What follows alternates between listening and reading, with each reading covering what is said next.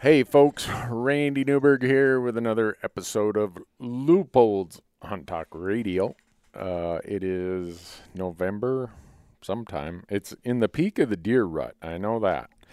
And we are here at the headquarters, world headquarters of the Fresh Tracks Enterprises and the Hunt Talk Enterprises. Let me see. What is it, a Tuesday today? Today's Tuesday, November 13th. All right. So this will probably go live by Friday. But anyhow, I'm sitting here with Michael and Marcus, our production crew. Dan was going to join us, but Dan's feeling left out because he's still got a deer tag in his pocket. And he said that he didn't deserve to be part of the discussion today, so we're making him work. Dan is going through remedial mule deer hunting training today. He's online, Googling, researching, figuring everything he can. He's doing e-scouting with his onX maps, and he fully intends to shoot the biggest mule deer ever taken by the Fresh Tracks crew. So you got to put up with Marcus and Michael and me for the rest of this enterprise, I guess, this episode. But before we get to it, make sure you understand that Loophole is who makes all this possible. Great company. Been using their brand new Santium spotting scope this year. Liking that. I got the 80 millimeter straight version. It comes in angled. Really liking it. But anyhow, they support everything we do. You talk about public lands, hunting, shooting, you name it. And you can bet that Leopold's there supporting it. Also, we have Orion Coolers, which all you guys got Orion Coolers in the last month, didn't you? I did. Yeah? What size did you get, Marcus? I got an 85. Michael? You did? Yeah. What'd you get, Michael? Oh man, I'm waiting for the right color in the 85. They're sold out right now, but I'm gonna get an 85 in Dorado. All right. So you went to orioncoolers.com, and I hope you didn't use promo code Randy when you went there, because I don't think that with the coupon codes they gave us that you can use the promo code that our listeners can use, promo code Randy, and they'll send you this really cool tumbler, because you guys already have these really cool tumblers already, right? That's right. They sent us some. So, orioncoolers.com. Greatest coolers we know of, and we use the bejeebers out of them. OnXmaps.com. We just got done with our big sweepstakes with them. You guys been using your OnX stuff where you been out hunting? Oh yeah. Yeah. Yeah. Marcus guards his phone and his OnX account. I think he'd leave the door to his house open and all of his firearms unlocked in his truck before he'd let you have access to his OnX. I say you think that, but then I noticed one of these computers was auto logging on to my account the other day, so I had to put an end to that. Yeah, there you go, guys. We could have strife among the employees here.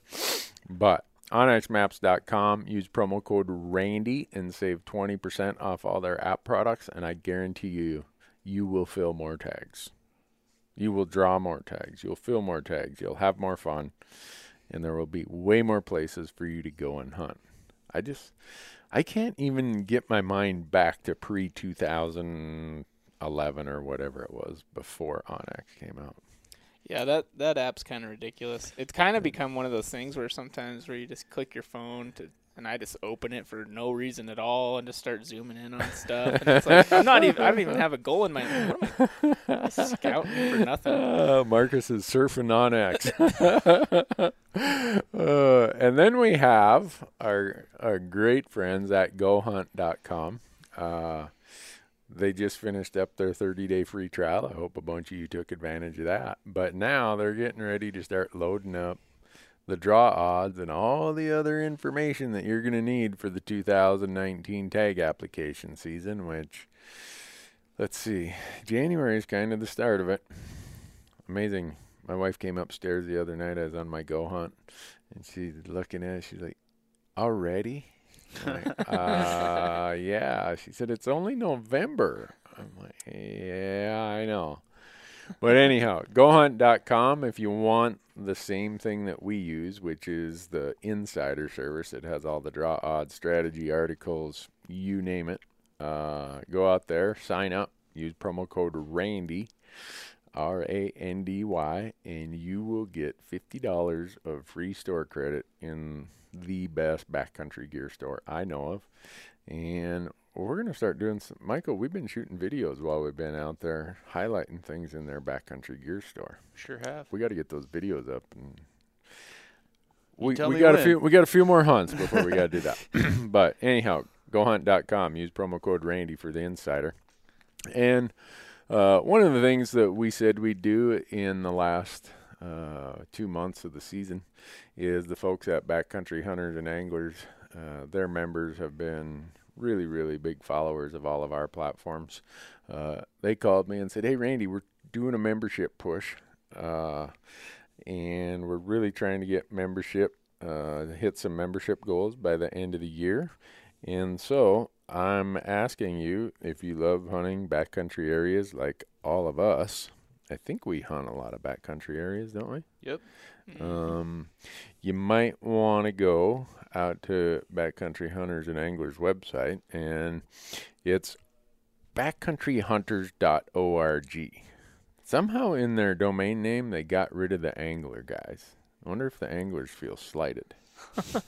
Anyhow, go to backcountryhunters.org, and you will be able to sign up.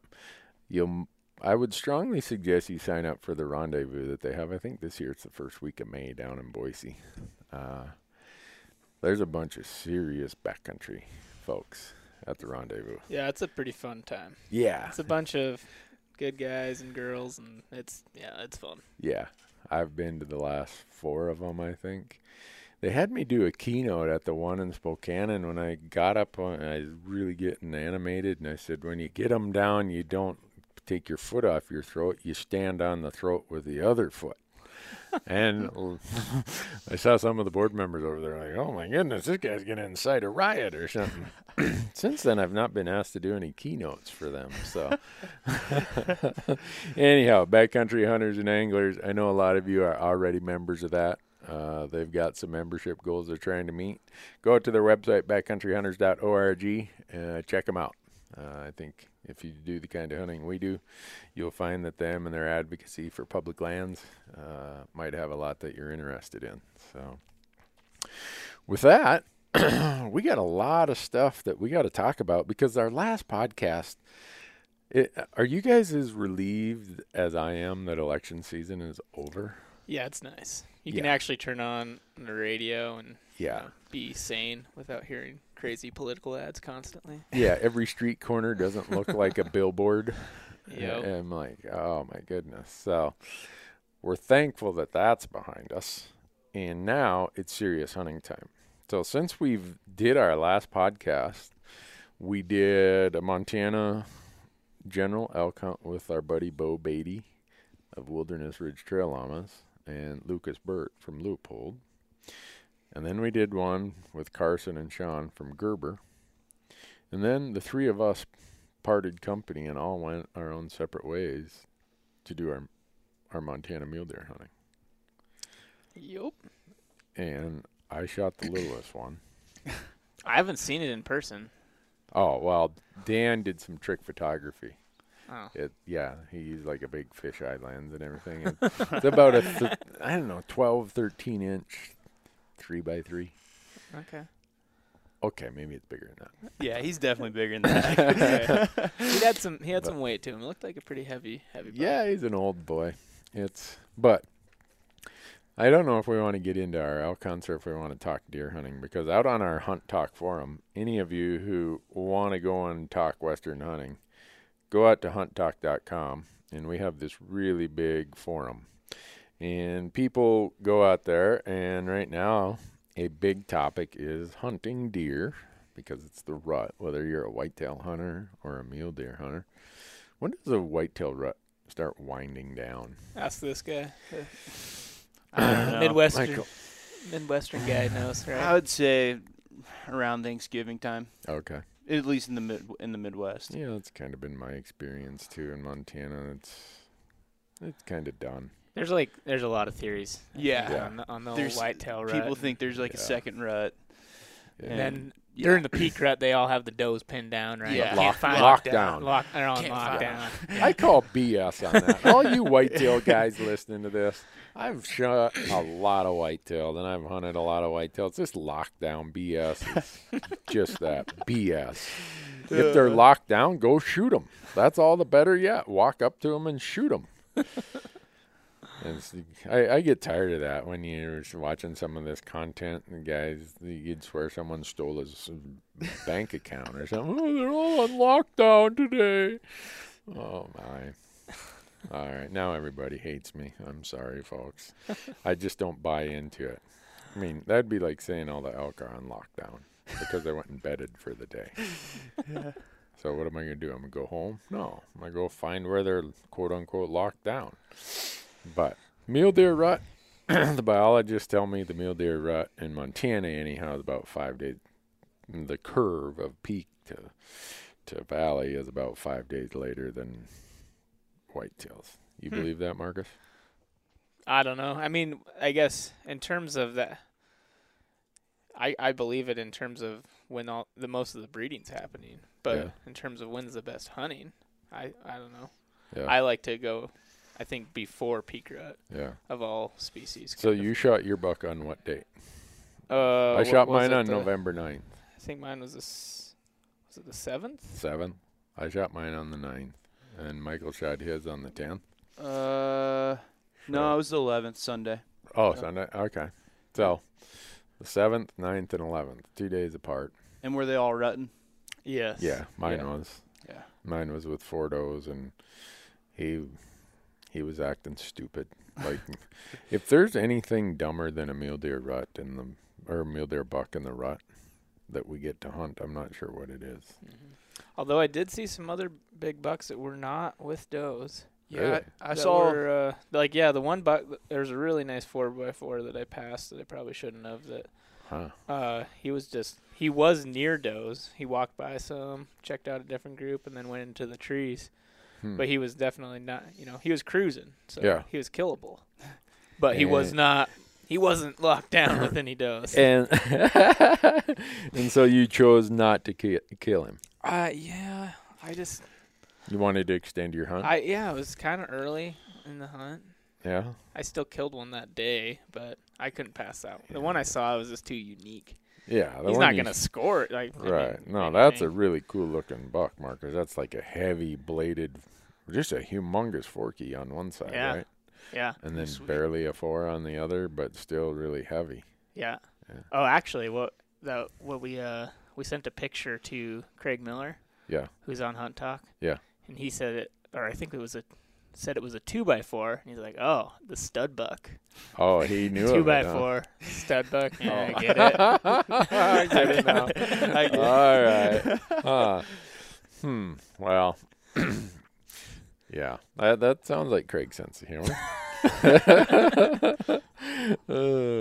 So, Michael, you were over in eastern Montana. Yep. We can't tell where Marcus was. I had a limited entry tag here in the Bridger Range in Bozeman, Montana.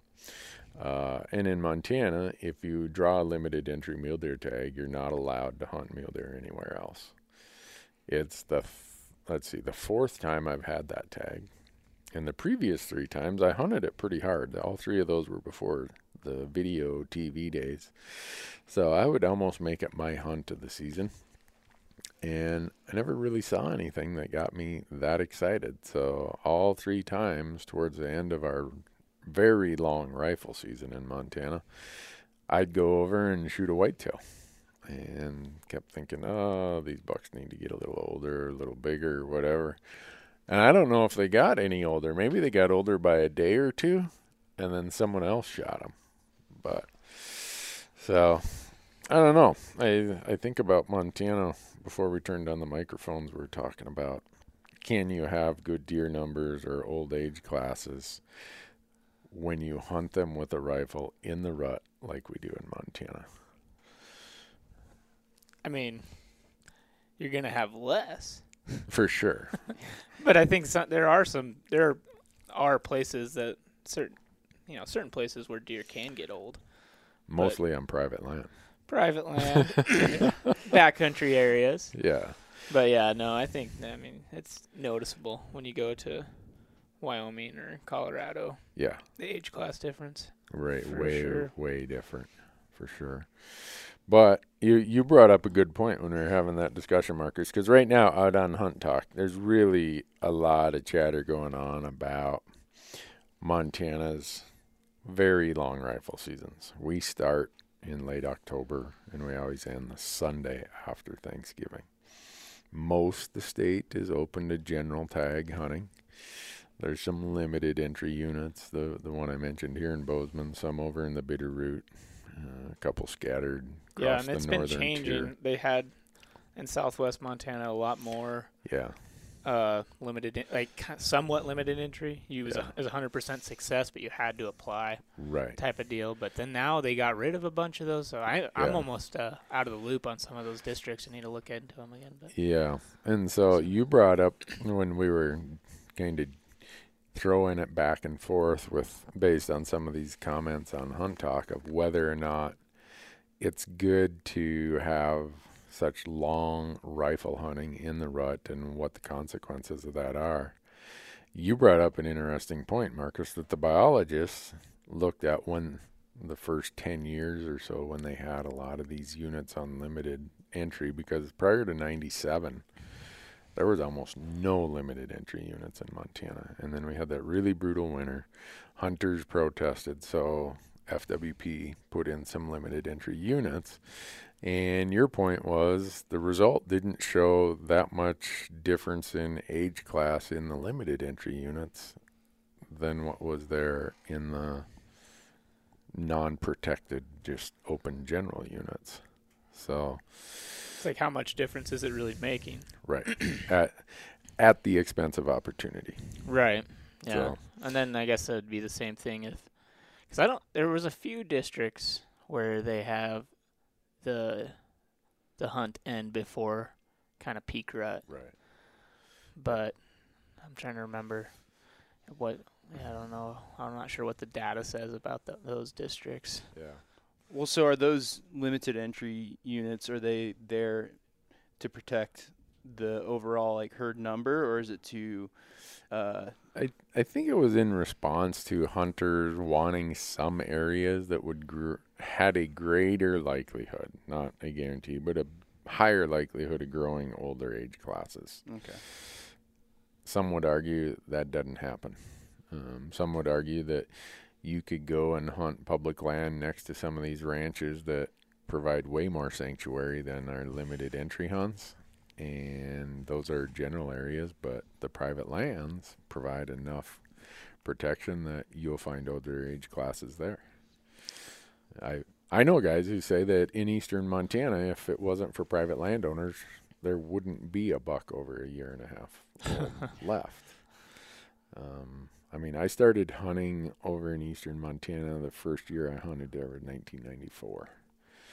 And there's two things that always have amazed me in all my years of hunting over there is how much hunting pressure there is. I mean, it's been that way forever. But yet, every year you come back and there's still a lot of deer. Yeah, they may not be the big old boys a lot of hunters are seeking, but it's highly productive deer country. Right. And last winter was a super, super hard winter over there, which for you to find the buck you did, Michael, how many points did he have on the one side? 7. 7 on one and 5 on the other, not counting the eye guards? Yeah, not counting the eye guards. Yeah. Yeah. He was a unique one. Yeah. So I was chasing a much smaller buck, and he just showed up. So that's good. Yeah. But, after a hard winter like they had over there last year, one of the criticisms has been that FWP never changes the regulations to let the deer rebound. Right. History has shown that the deer eventually rebound anyhow. Yeah. So eastern Montana is an interesting example because, it's completely general and Yeah. They hammer them every year, but people still pull big bucks off of public land every year. But is that because of the private land sanctuaries? Right. Probably. It has to be. Yeah. And where this is a discussion about Montana, but I'm trying to let, I'm hoping the way that we conduct the discussion is people who live in other states can look at and say, well, we do something different. Is the outcome any different? Is the end result any Right. different? Because you hear people talk about, oh, you need antler point restrictions. Oh, you need choose your weapon. You need only hunting in October. You need, Well, and yeah, I think you have to ask yourself what is the end goal? Right. Do you want to kill mature bucks? Is that the end goal, or do you want to see lots of deer on the landscape? Yeah. Is that the end goal? I mean, I don't know. Everybody has a different. Right. That's where I think FWP did that survey, and they asked hunters whether they prefer opportunity Mm-hmm. to harvest a deer, regardless of size, versus harvesting a mature buck. Right. And I think Montana residents, at least, said that they would prefer Yeah. to hunt and shoot a deer. They Right. didn't care how big it was. Right. And But I mean, if not hunting, I don't know. Having more mature bucks in the system is gonna produce more robust herds. I don't know. I don't know either. Do you know what year that survey was done? Is it pretty old? 2011 resident.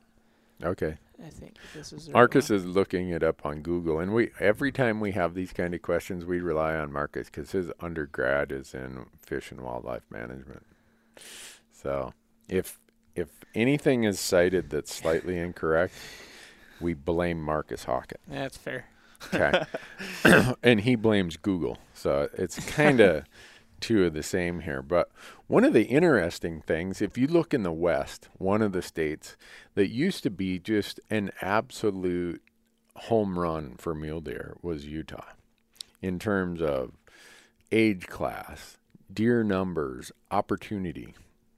And things started really getting tough in Utah, and they've went down the road for the most part of a huge amount of the state is highly, highly restrictive to the point where you wonder, is that good for the long-term interest of hunting and conservation? Yeah, it's weird in Utah. They say it's a general tag, but you got to draw it. Huh. Okay. They have general buck and limited entry buck, but the general buck you still have to draw. And you have to choose your weapon down there. Mm-hmm. And their numbers continue to plummet, Really? going down and down and down and down. So they've went to the most restrictive model. Well, I guess Nevada is probably a little more restrictive than they are just because of habitat. Nevada's always been restrictive. But as far as change from where they used to be to where they are today, Utah's probably the most restrictive. And they haven't seen the huge rebound. Yeah, they shoot some older, bigger bucks, but they haven't seen the numbers back to where they were. And then you look at our neighbor over here to the west, Idaho.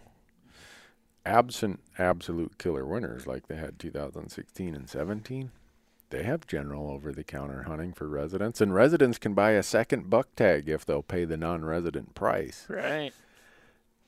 And they shoot way higher quality mule deer than we do here in Montana. But they, in general, don't hunt them in the rut. Exactly. That's the biggest management difference, right? That's I would say that's the biggest management difference between Montana and Idaho. Probably habitat too. I mean, Idaho, Right. you drive through there and you look at it, all you can think of is, man, there's got to be a lot of mule deer here. Right. So it's interesting to think about all this stuff, and people way smarter than me consider it and think about it and try to analyze it. But Montana, we kind of feel like we're sandwiched by high quality mule deer hunting. To the north, Saskatchewan and Alberta went to pretty restrictive hunting.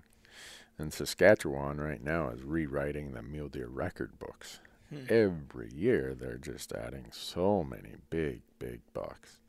Alberta adds some, but they have a higher level of hunting pressure than Saskatchewan. But Saskatchewan mule deer hunting it's long seasons, and they hunt them in the rut. Right. but it's highly controlled. You look to the south, Wyoming. Wyoming has excellent mule deer hunting, even after a hard winter of 2016-17. Yeah, I don't know. I mean, it's interesting, but again, it's like, what is excellent mule deer hunting? Because again, back to this FWP survey, it said that 25% of residents strongly support being able to hunt mule deer bucks in the rut, and 30% support. So you got, or 36%. So 61% 61%. either support or strongly support hunting mule deer in the rut. Right, and only 6% of residents strongly oppose. So, but I mean, how much do we Right. cater completely to what the residents want? I mean, I bet the non-resident survey would look a lot different. You think so?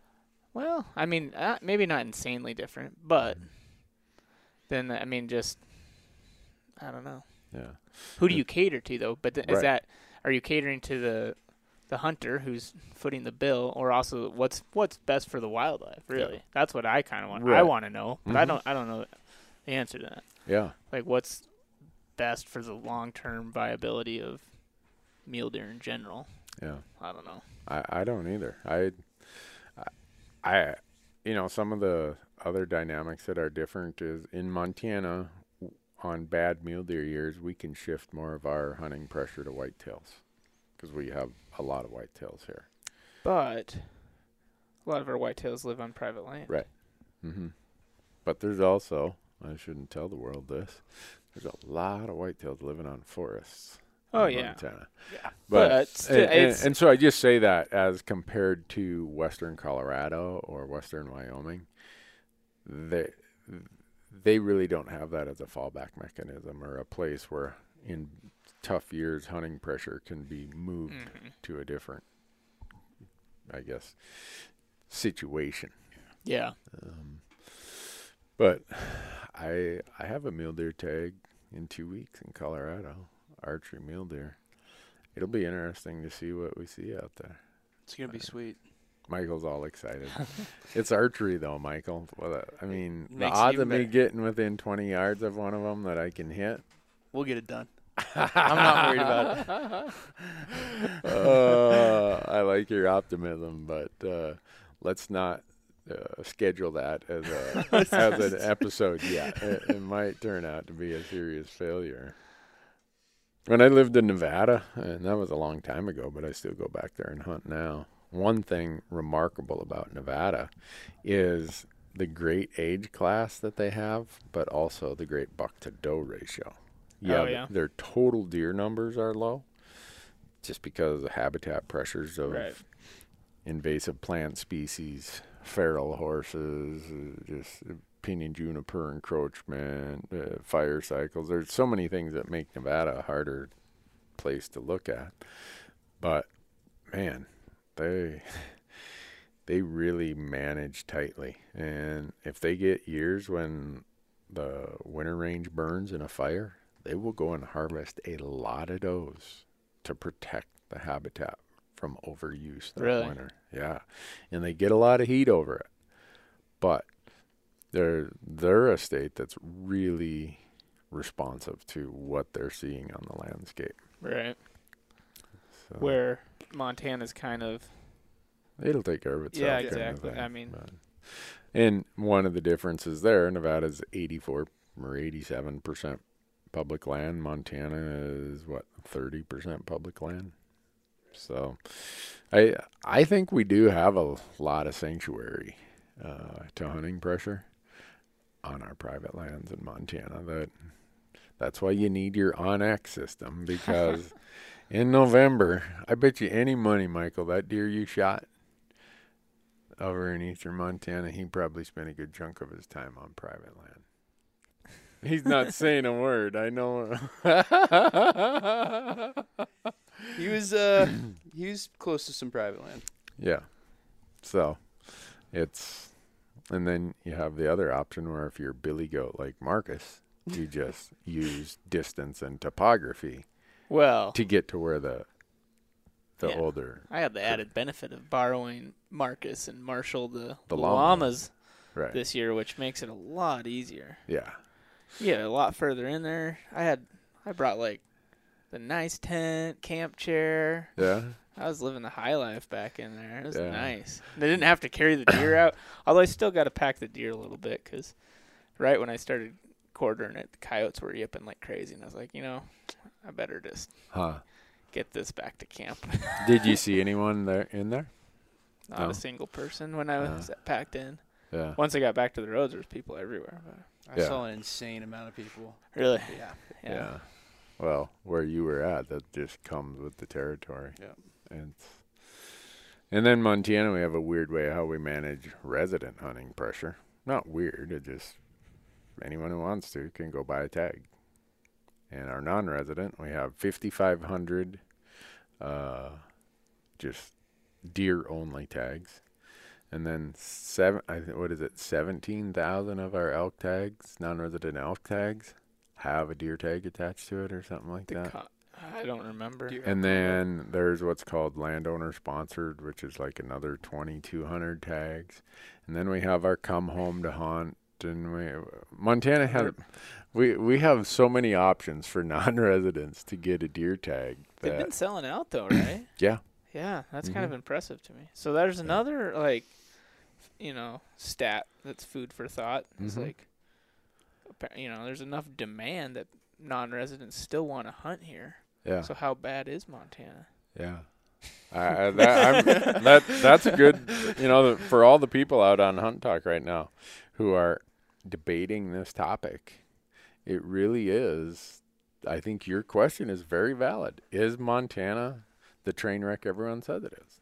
Well, yeah, I mean, I think if you gave me any state, I would not like any Western state. Montana would be low on the list, Right. for hunting mule deer. Right. But it's still a lot of fun to hunt them in the rut, and I think that's what I don't know. I think there's a lot of tradition and know. culture built around that. There Also, is. a lot of people, that 4-day weekend of Thanksgiving is their deer hunting weekend. Yeah. And back to some of these other states that have cinched down the opportunity so tight, have they lost a lot of their hunters? And when you lose them because they only draw a tag every 6 years, do you ever get them back? Or what percentage do you get back? And how does that affect conservation? How does that affect hunting? How does that affect funding of the agencies and the habitat? Wyoming seems to have something good going on. Oh, yeah.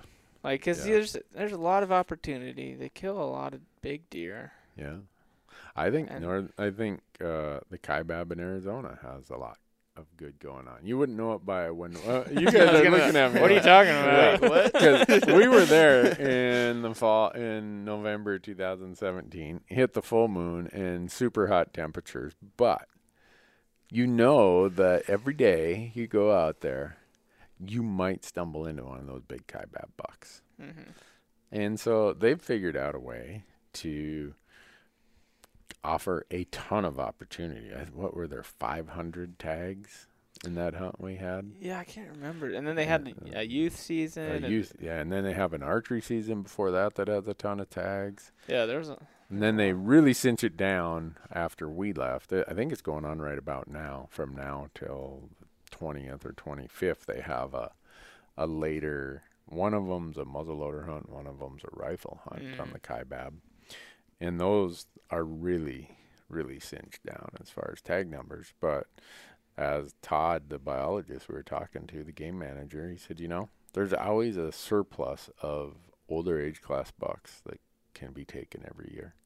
And that's what Arizona uses that late Kaibab November rut season for, is they have a pretty good feel for it. One of the things they do, every deer that gets shot on the Kaibab has to go through a check station. Mm-hmm. Every hunter gets a survey. Montana, it's just whether or not the check station's open when you drive through that day. And not every highway, not every place you go has a check station. And then in the winter, they call a few people. Montana's harvest reporting is something akin to the 1930s. So, I've shot a deer in Montana every year since I could hunt. Me too.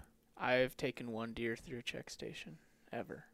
Yeah, I can't remember how many I have or haven't. I know when I hunt eastern Montana, there's a check station over there by Hysham.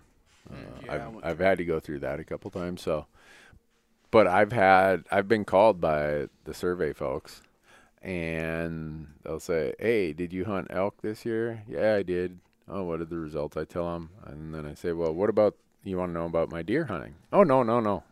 You were just randomly selected for the elk part." Yep. It drives me insane. Yeah. And so I think there's a ton of data that could be accumulated and looked at and analyzed other than these phone surveys that they do. And FW Montana already has the system in place online. They have a great portal. You log into it. It even has harvest reporting, but you can only do bighorn sheep and mountain lion or something. It's like, add a few more tabs there. I'll fill that thing out every year. Right. Like, just have that little window pop up before you go. I bet most people buy their licenses online anyway nowadays. Yeah. Have that little dialog box pop up when you go to buy your license. And right there, you're going to get 30-40% of the hunters answering the survey. Right. And then the other ones, you incentivize it. I think, obviously, I think it should be mandatory. But I believe it should be. Why also. is it not at least optional? Yeah. Self-reporting. Well, I looked last year when I got home insane. from our Kaibab hunt. My survey card was waiting for me, and you got to go online and fill it out. Nevada, if you don't fill it out, you can't even apply the next year. Wow. Utah. Yeah, that's smart. I know. That's why they have such really, really precise data. And there's always the naysayer who says, "Oh, well, people lie about those." Well, how do you know they don't lie on the phone survey? I know that I've accidentally lied on phone surveys because I'm like, oh wait, no, that was because they catch you off guard. They call you and you're like in the middle of dinner, and then you're like, oh god, yeah, I think I hunted hunting district whatever this number of days, and then later you're thinking about it, you're like, no, that was wrong. Yeah. Like, yeah, no, it's stupid. That needs to be changed. Yeah. So the reason I want to discuss so many different things is how unique not just the states are, but their populations, both the deer population and the hunter population, how they manage, whether for opportunity or for age class, right? Whether they hunt in the rut or don't hunt in the rut. It's all over the map. If I had to pick a state that I think really... So if you told me, Randy, you get to hunt mule deer in one state a year, I'm picking Western Colorado. No doubt. I've just... You go there and you see quality deer. And people say, oh, they got better genetics. Well, I think genetics of mule deer from Mexico to Canada has the ability to produce old, goofy-looking bucks. How hard is it to pull a tag there as a non-resident? In Colorado? Yeah. Depends on how, if you want one of the quote-unquote glory tags, it's going to take a long time. But what about someone who has 7 points for like Colorado? Marcus does? That's where your Go Hunt Insider comes into play. Use promo code Randy. And this is another plug for Go Hunt because Brady shot another whopper Colorado deer. That thing's huge. It's so big. Brady Miller at Go Hunt shoots more big mule deer on public land in units that he's not hunting units that take 7 points because he's going almost every other year. So do the math. He's I getting better either get rid of those 7 take. points so I can get some of those takes. Right. Yeah. But he's very generous with his information. If you sign up for the Insider at Go Hunt and they have their strategy articles, Brady writes them.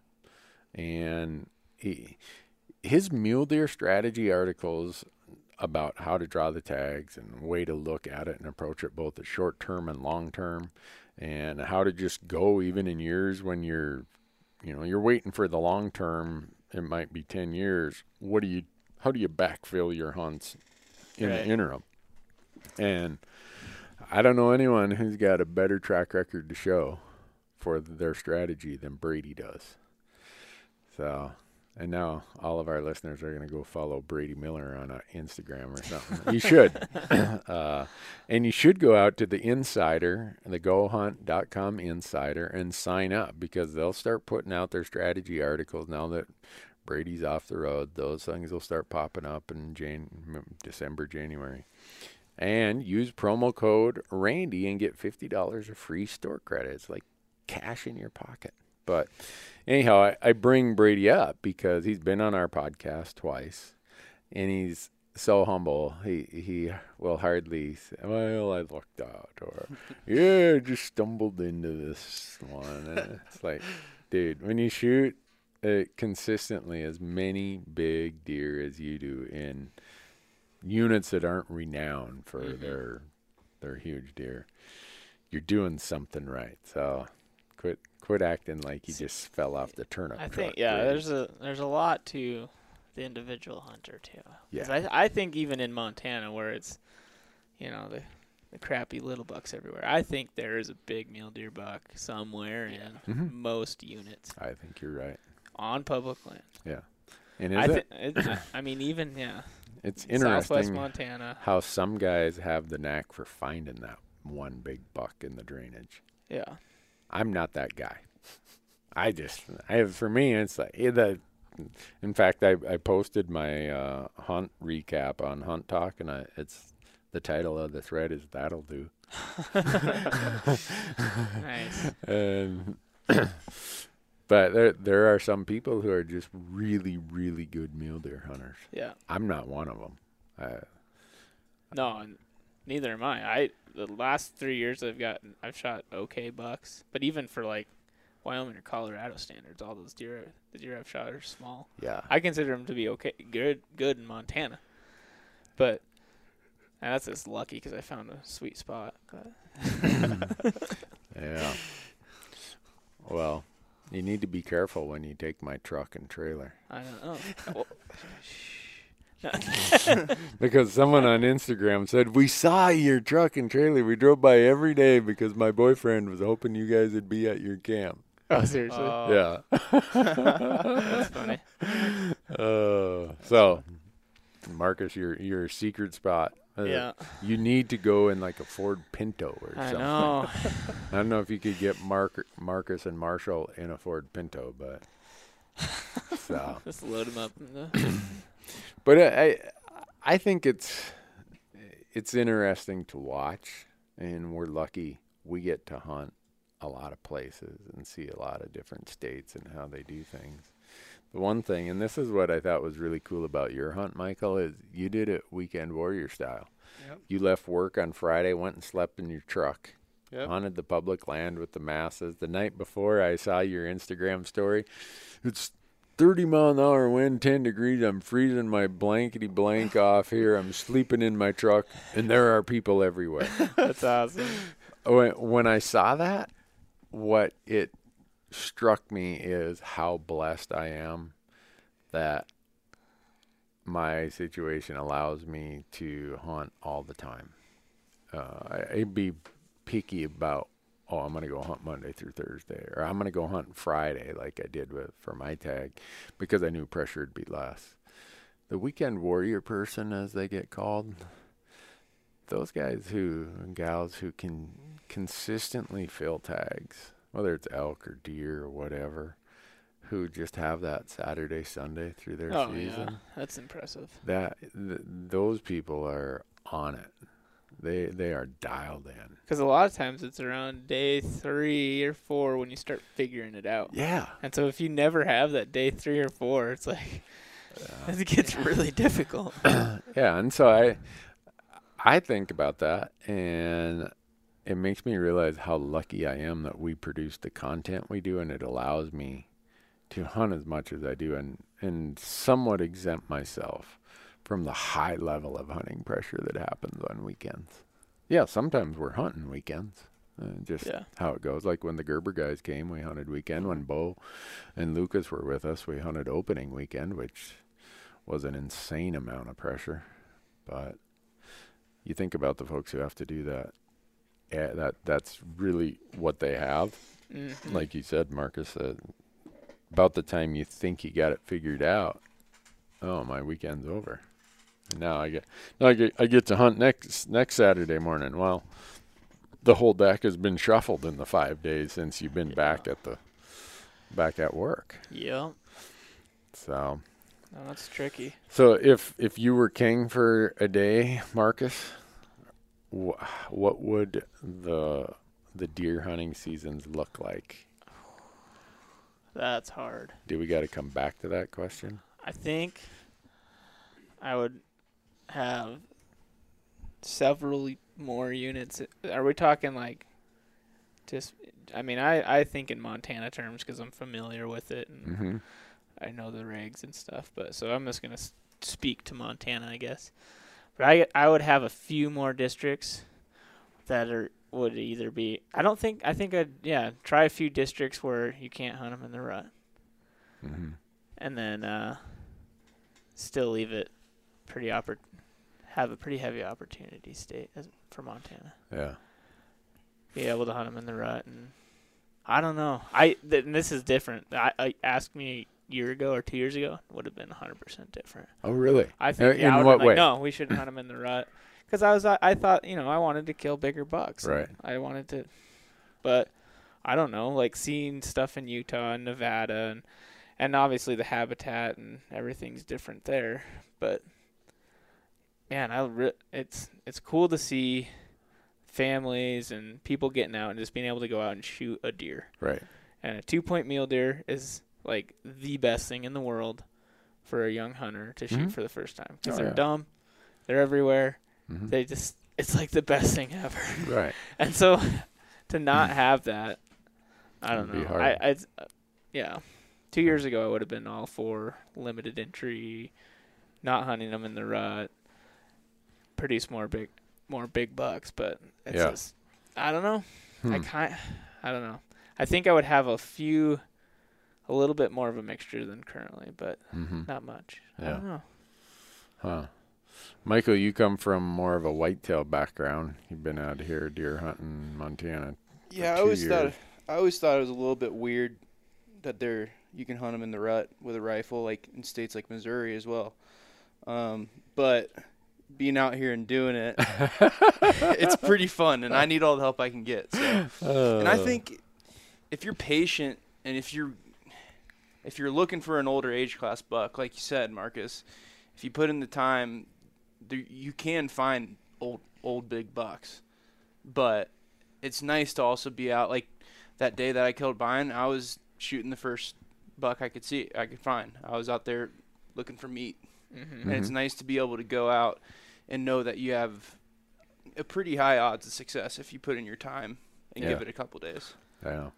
If I was king for a day, it'd be very similar to Idaho.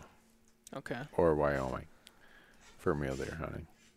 And so I guess, line that out. What's the biggest differences? It's mostly no rut hunts, right? Exactly. Residents have large amounts of the state that are general hunting. It's mostly in October. If someone wants to just shoot the first 2-point they see in Idaho or Wyoming, hey, you know what? Knock yourself out. If someone wants to really get after it, you've got pretty rough country and tough places where bucks will get old, and those folks who really have an interest in older deer will go to those places. And then they have some hunts where they hunt with a rifle in November, or in Wyoming they have a few. In Idaho they have a few. Idaho has quite a bit of archery and muzzleloader hunting in November for mule deer. So I think they've done a good job of not foregoing opportunity and letting people go and hunt, but yet leveling the playing field with these dumb mule deer bucks. I mean, it's, for me to say they're dumb shows how bad of a mule deer hunter I am, because if they're supposedly so dumb, why don't I shoot big ones everywhere? Because I'm not a good mule deer hunter. But they're compromised. Maybe I shouldn't say dumb. But whatever level of acuteness they have in September and October, it's seriously compromised in November during the rut.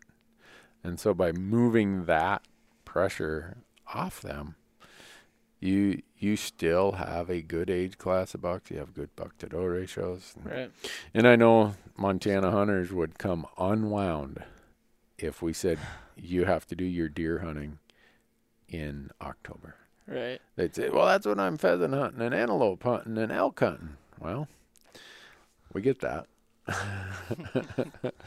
And I don't know, maybe I'd say, all right, you can hunt whitetails in November. Mm-hmm. Because, like you said earlier, most of them, the majority, live on public land or private land. And so that provides some relief of pressure to them. Yeah. And I like that idea for the most part. I think the one potential loss of opportunity is that one, family that only gets to go out one time a year, and they're not. They're the ones who shoot 2-point. You see them all over the place. Yeah. Everywhere you go. If you go out November 20th ish, you're gonna see some family shooting 2-point mule deer from the road. Yeah. And that's near a road, not from a road. Yeah, near a road. No, I get that. So I don't know. You don't think they'd do it in October? If the season was in October. I just don't think it'd be as easy for them to get one. I think that the deer aren't as visible. They're not moving around as much. Yeah. I mean, the bucks aren't with the does. I mean, even the little bucks. I mean, they are, but more so in the rut, they're going to be visible, up and moving next to roads. Yeah, I don't know, but obviously, I do like the looks of Wyoming, but I haven't. Yeah. They're kind of what they have going on. Yeah, we always go whenever we're down there elk or antelope hunting. We went down there whitetail hunting 2 years ago with Matt Seidel of Onyx Maps. But whenever we're down there in those other hunts, when I see mule deer, they're not always, but I see plenty of quality age class. Let's put it that way. And as a guy who is sitting on maximum non-resident points in Wyoming for next year, I'm making copious notes about where I see these mature bucks. So that's an awful lot on deer hunting, but I think deer is the big game of America. Yeah. Whitetail especially, but even people who come out west, a lot of them come out here. They want to find a mule deer. I think that's part of the appeal of Montana is if you get the elk deer tag, that's the combination tag. Yeah, I'll go elk hunting. If I see a mule deer, I'll shoot it. I think that appealed to a lot of non-residents who travel here.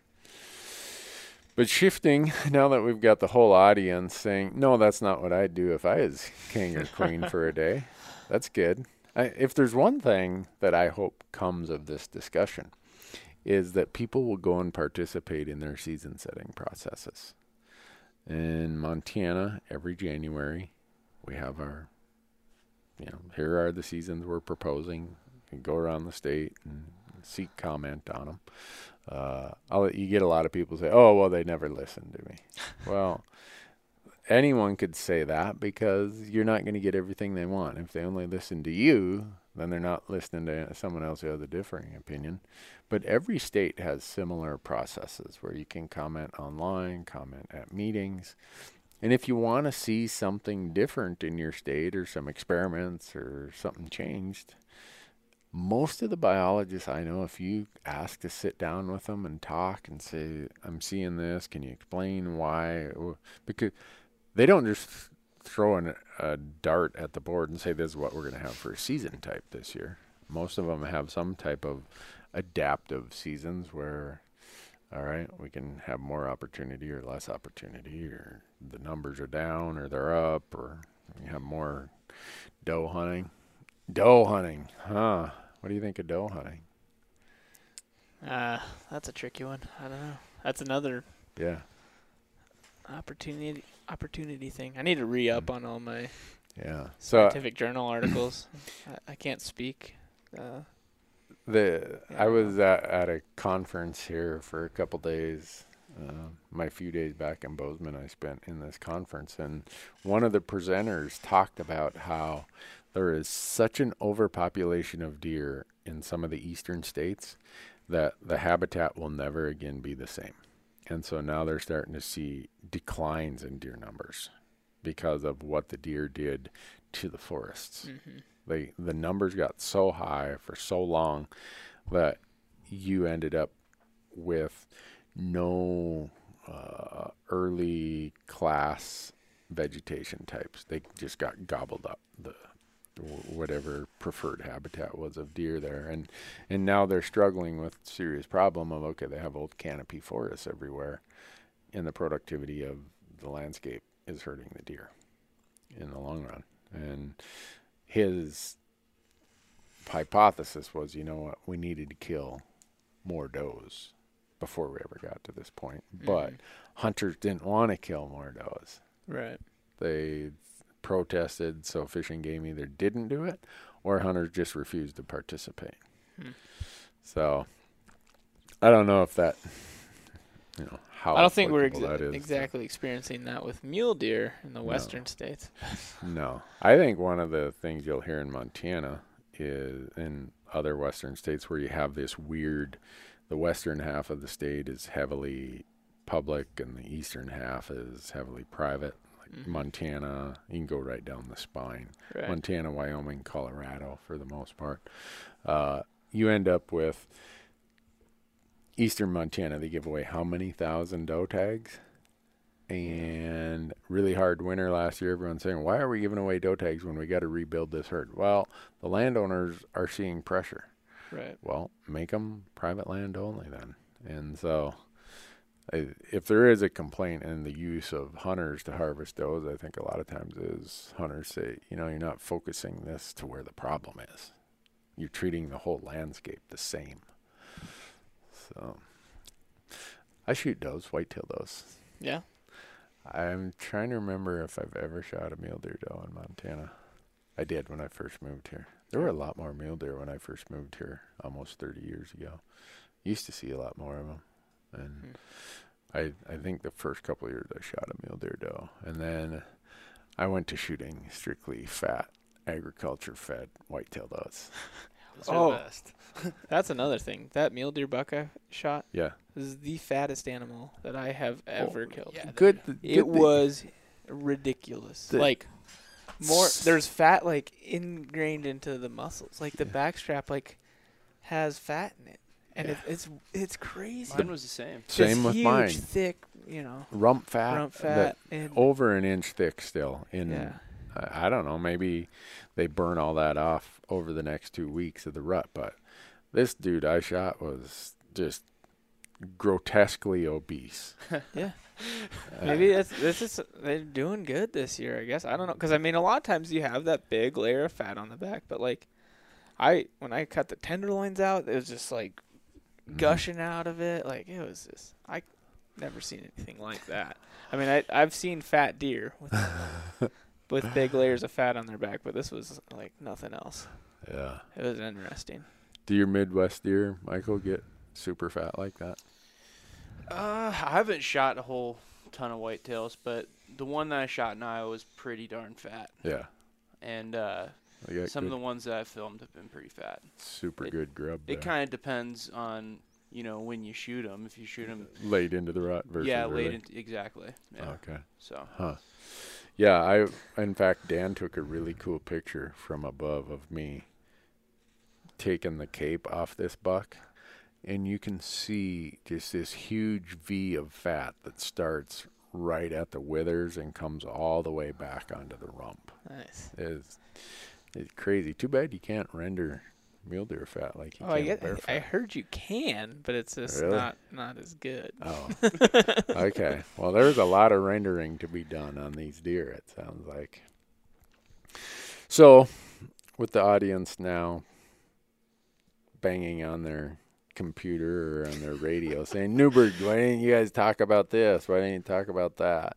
We didn't even get into things like management for disease, management for other things. Oh, yeah, all the new stuff with CWD in Montana. Yeah, and all that. And the fact that you can't stockpile deer because, at least in the West, along will come blue tongue, EHD, and wipe them all out, and then people complain, why weren't you more aggressive with the season types? Look, all these deer died, all these old bucks died. Now I know why you got out of wildlife management, Marcus. Is there ever a wildlife manager who the public agrees with anything they say or do? Yeah, no. That's a thankless job. It's kind of the opposite of being a weatherman. A biologist is expected to be right all the time, and the weatherman, if he's right 1 out of 10 days, you're considered, oh man, that guy's pretty good. No one complains to him. Biologist, he can't even go to the grocery store. Someone's grinding on him. Yeah. But then again, everyone wants to be their best friends right before they go on their hunt. Yeah. Calling. Yeah. Where should I go to kill a big bull? How would you like to be a biologist the day after hunting tag results were released in your state? I would time my summer vacations to be out of the office for 2 weeks as quick as the draw results came out. I don't need your honey hole. I just want to know where I can go shoot a nice 170-inch mule deer. Right. Yeah. No, if you could tell me what ridge to go on, that'd be great. Yeah, and the biologist sends you to the same place he or she sent the last 45 people who called. And you get there and look around. Oh, there's 46 people here. And y'all find out, kind of like, remember last year, Michael, when we were in Arizona hunting on that elk hunt with Jerry? Yep. Because it was a drought, the biologist sent everybody to the same spot. Oh. We talked to like 3 different people, and they're like, oh, yeah, the biologist said, come right here. Yeah. I ran into people in this small town at the grocery store, and they saw me, and they said, oh, we have the tag. I'm like, oh, cool. Yeah, we're going right here. Oh, really? What made you decide that? Oh, the biologist said that's where there's still some water there. And I think I ran into 4 or 5 people in that little town. And then we see them all when we're out there in the woods. We I'm like, literally came up to the glassing knob we were on, the one guy we met. Yeah. So the moral of that story is, if the biologist is super helpful, be a little cautious. You might show up, and there will be 45 other camps there because he or she sent everybody to the same spot. Yeah. Oh, yeah, go to Gobbler's Knob right there, park over on the southeast side, and oh, yeah, you all kinds of them. Although on a different hunt, I won't say what hunt it was for the sake of the person, but I remember you calling someone and they said, oh, you can't go there. And then told you that there's a place that you'll never get a vehicle to. Mm-hmm. But yeah, we got there just fine, and I think that biologist had a tag. They didn't want you to go there for a reason. But then we got there and there was no elk there anyway. So. Right. It ended up not mattering, but that was my theory at the time. Which kind of gets me to a discussion I was having with somebody. Where was I? They stopped me. Oh, at Sportsman's Warehouse. And they said, I know exactly where you were. I'm like, really? How do you know? Oh, I recognize that mountain. Spoiler alert, we bury a lot of footage from a lot of strange places in our footage. So if you see a very recognizable peak or landmark, a lot of times that was put there by us on purpose. And then now someone's going to stop me and say USOB, but we do that. I think about how many times there's a peak outside of Bozeman here that the first 2 or 3 years of our filming, almost every hunt, whether a deer hunt, bear hunt, elk hunt, we'd put that peak in there. Everybody come up, man, you're killing me, man. That's my spot. Well, we really weren't hunting there. Really? No. Well, why'd you put it in there? Because everybody knows that peak, and it's going to kind of throw them all off course. So maybe biologists do the same thing. No, Maybe we need to start a video series of the mad biologist, how the mad biologist gets even with all the hunters who harass him or her. Go and interview them. What's the craziest thing you've ever done to send a hunter on a goose chase?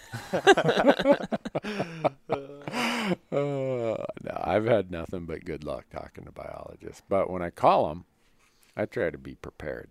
I don't want to say, hey, I drew the Unit 43 tag. Can you tell me where to go?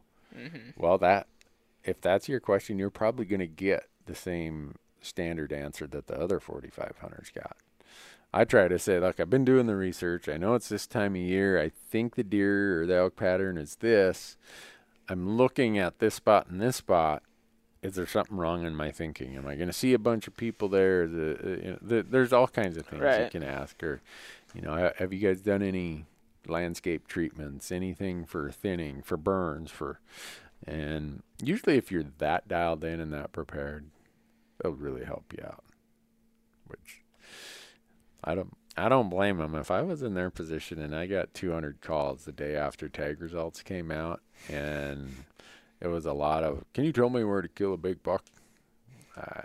I'd have a hard time doing that. But so before we did all this deer hunting, we went elk hunting, and we did 2 Montana over-the-counter hunts, just general hunts, with varying degrees of success. The first one, we had Bo and Lucas with us, and we went to the hot spot of Montana, right?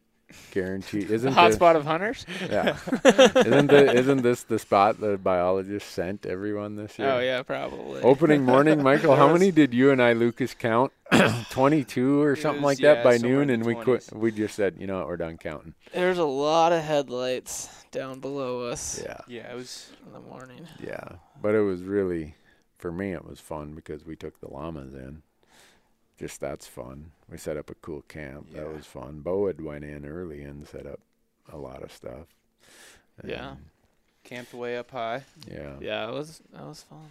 Yeah. And in this episode, folks, be careful watching landscapes because we were hunting in a place that Marcus and Bo have both hunted before. And so there's an awful lot of deceit going on in some of the landscapes you're going to see there. Is that safe to say, Marcus? Yeah. Okay. There may or may not have been a little bit of messing around. I don't know. Marcus was hoping we'd just skip over this part and just talk about deer the whole time. But we can't because it was a classic post-rut hunt. Not much snow. It had been warm. And the elk, they were still a few of them around cows. And then there were probably more of them that were starting to go solo or get bachelored up than what were around cows. But man, the hunting pressure. If you were a bull in Montana that weekend and you lived, you're like Houdini.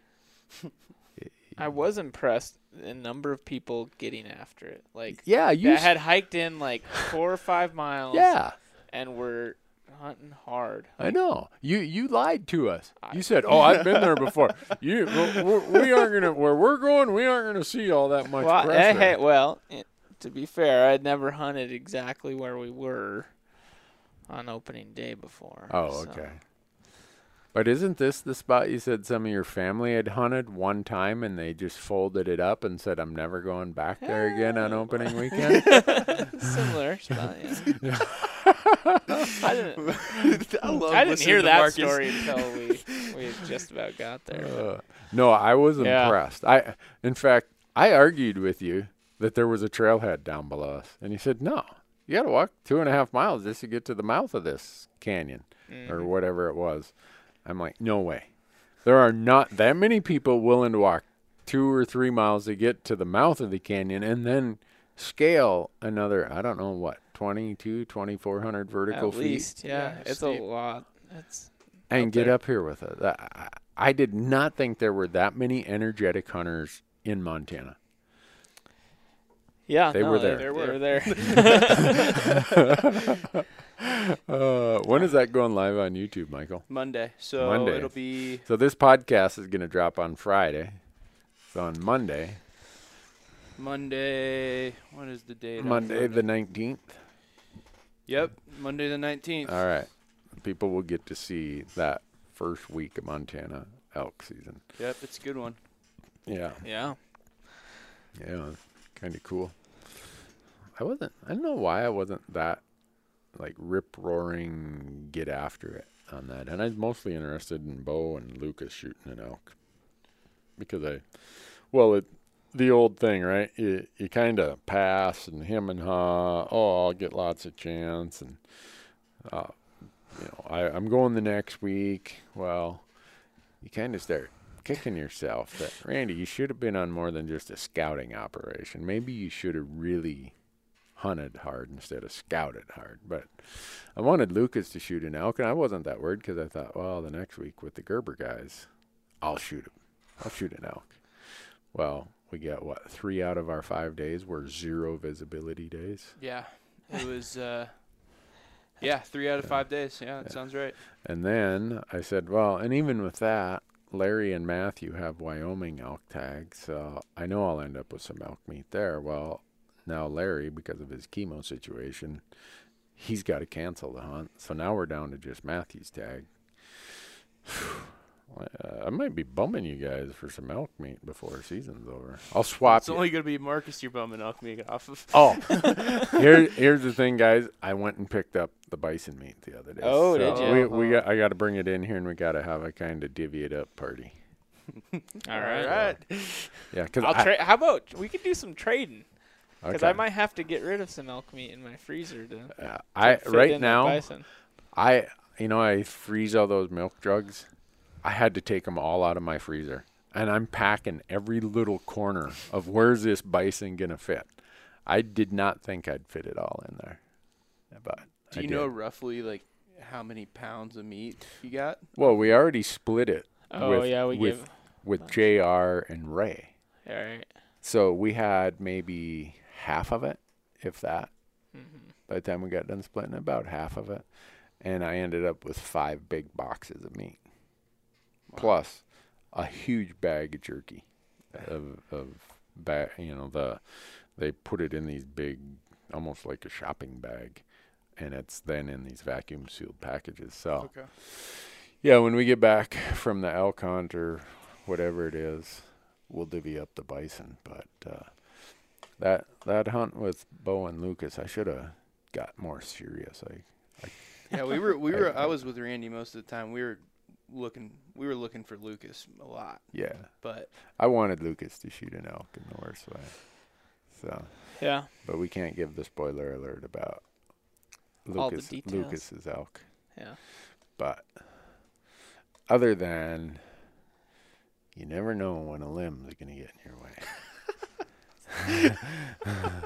Poor guy. I mean he was just beating himself up. He got after it hard. Yeah. You guys had some big days. Yeah. How many days do you think you put on that day? How many miles? How many miles when you guys went and did that huge loop? Oh, the second to last day?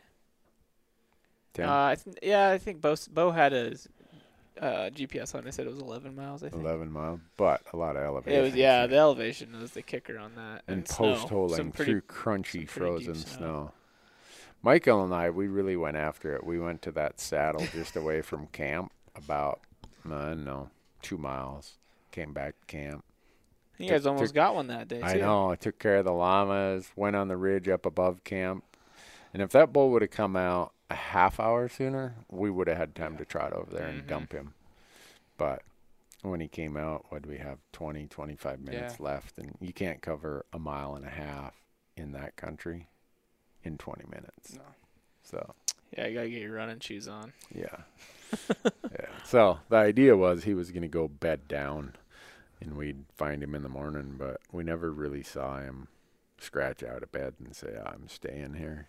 He just kind of disappeared into those trees and we never found him again. But there's a reason why you can have that much hunting pressure in a post-rut hunt on public land, because it is a hard time to kill a bull elk. These bulls who have seen 2 or 3 or 4 seasons, you are really, really up against some tough odds in the post-rut period. What percentage of those hunters we saw on opening day do you think shot bull elk? I only saw one other person shoot an elk. Yeah. With the guy with the llamas? Yeah, and that was a cow. I think I bet you it's pretty low. Even Yeah. yeah. I mean, opening morning, we had that good setup opening morning, and then those other guys came in from upwind of the elk. Yeah, and I wonder if those shots we heard down, Mm-hmm. were if they wound up getting them. Cause Yeah, they might have, but we couldn't see down on the canyon. But that was just bad luck there, too. Those elk were coming right up where we had planned. And look over there, and here's this little orange figure behind this pile of rocks. And based on the direction the wind was blowing, you could tell immediately when those elk got in his scent corridor. Mm-hmm. I'd say he was, I don't know if he even saw him at first. I bet you he is 600 yards away. And they just locked it up, and they did about, maybe not a 180, but a 150. Yeah. And so much for our chance. But, and Bo, he shot one 2 minutes into season. That was good, though. He'd been in there scouting and planning, and I was really happy to see him shoot one. But for me, that's kind of my opening day tactic. I'd love to get in there and scout ahead of time, because the scouting day, didn't you guys see some elk over there? Oh yeah, I think we had 50 some elk. Yeah. In 5 different groups. Yeah. Yeah, and we went and scouted that other place. We didn't see anything, saw a lot of sign, but no elk per se. And then for me, the tactic is have a plan for opening day, put those elk to bed that night, and be there and kill that thing 2 minutes into season, just like Bo did. What's crazy, though, that bull that Bo shot was not one of the 50 elk that we saw the day before. Yeah, no, because it was a unique bull. We would have recognized him. Yeah, that's for sure. And they did not. We did not see that bull the day before. Wow. So that was, but we knew there were elk in the area. So. Yeah.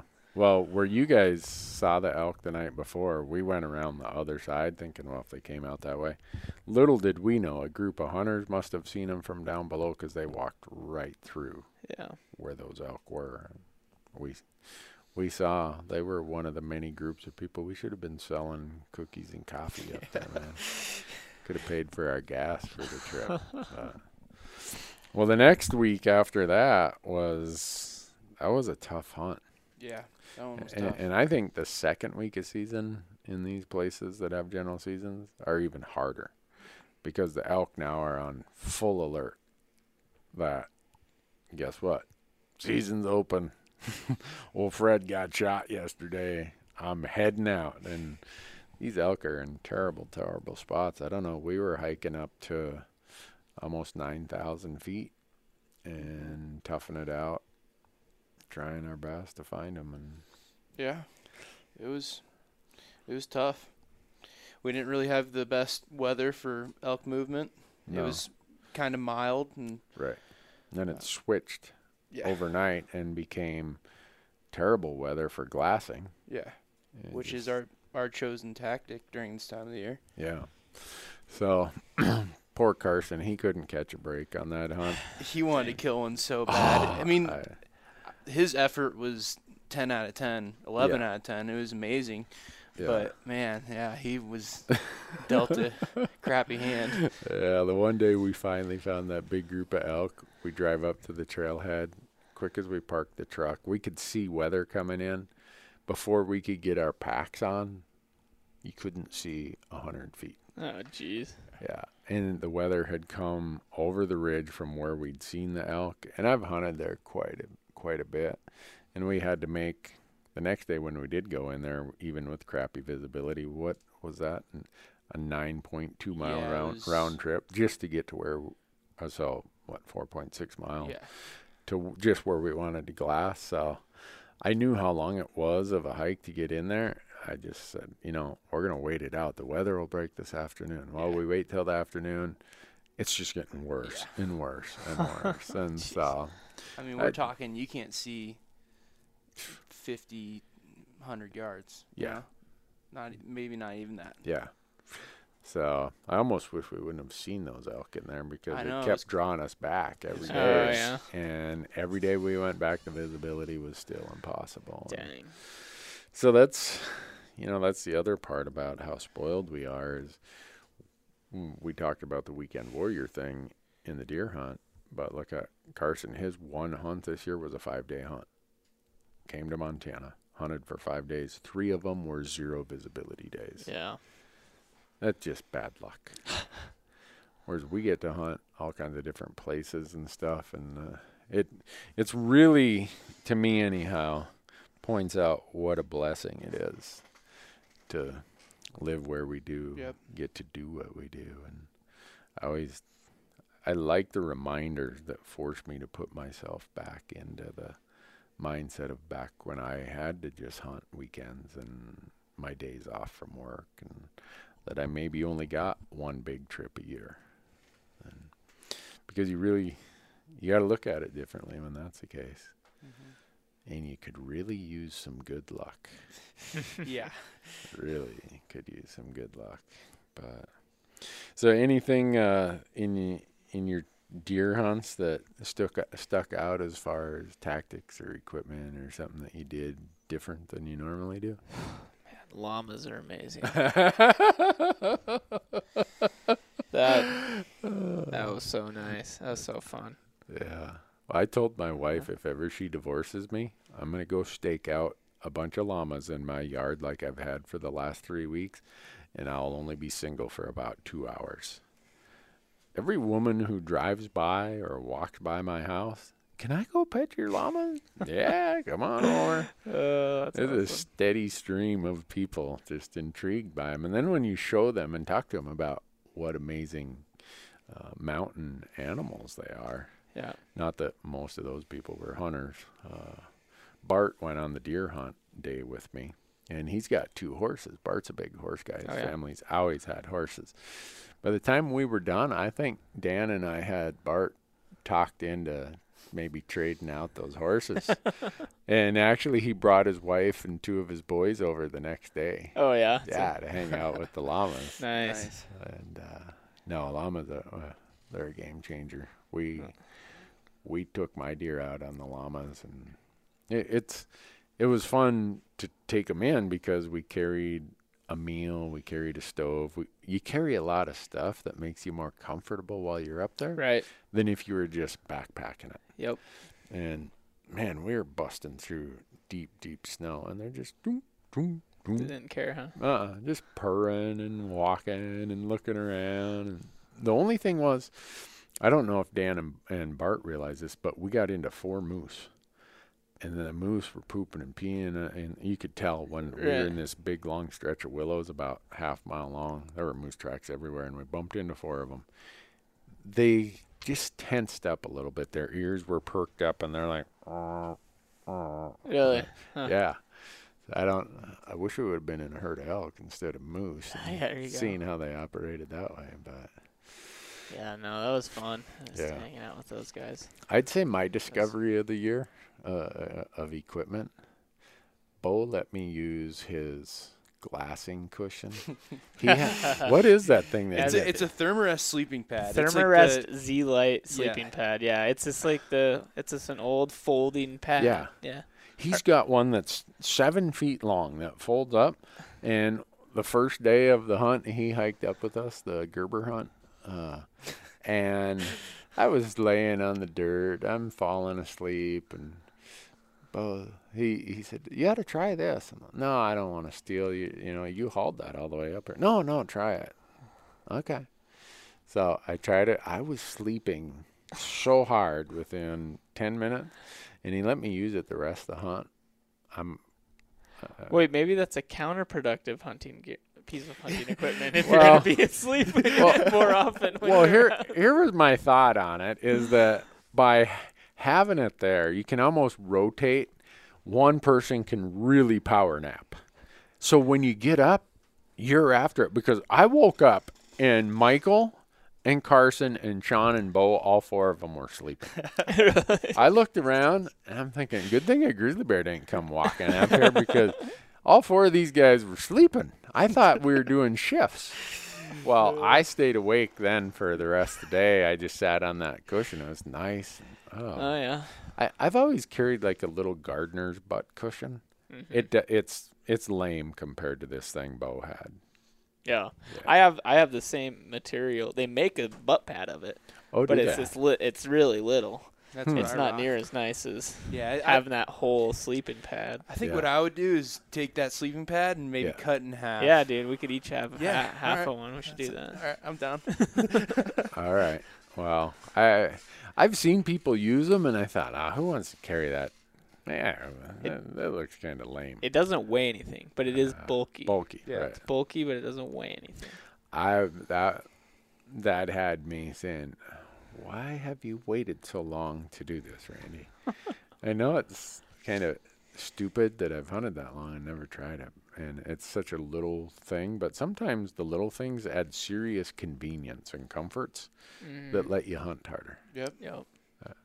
at least for me. The other thing was that I've enjoyed that we've done a couple times this year is with the llamas, we've been able to haul a quick boil stove up and some dehydrated meals. And you get up at 9,000 feet and the wind's been blowing hard and it's been 15 degrees. There's just something about a really warm meal in your belly Yeah.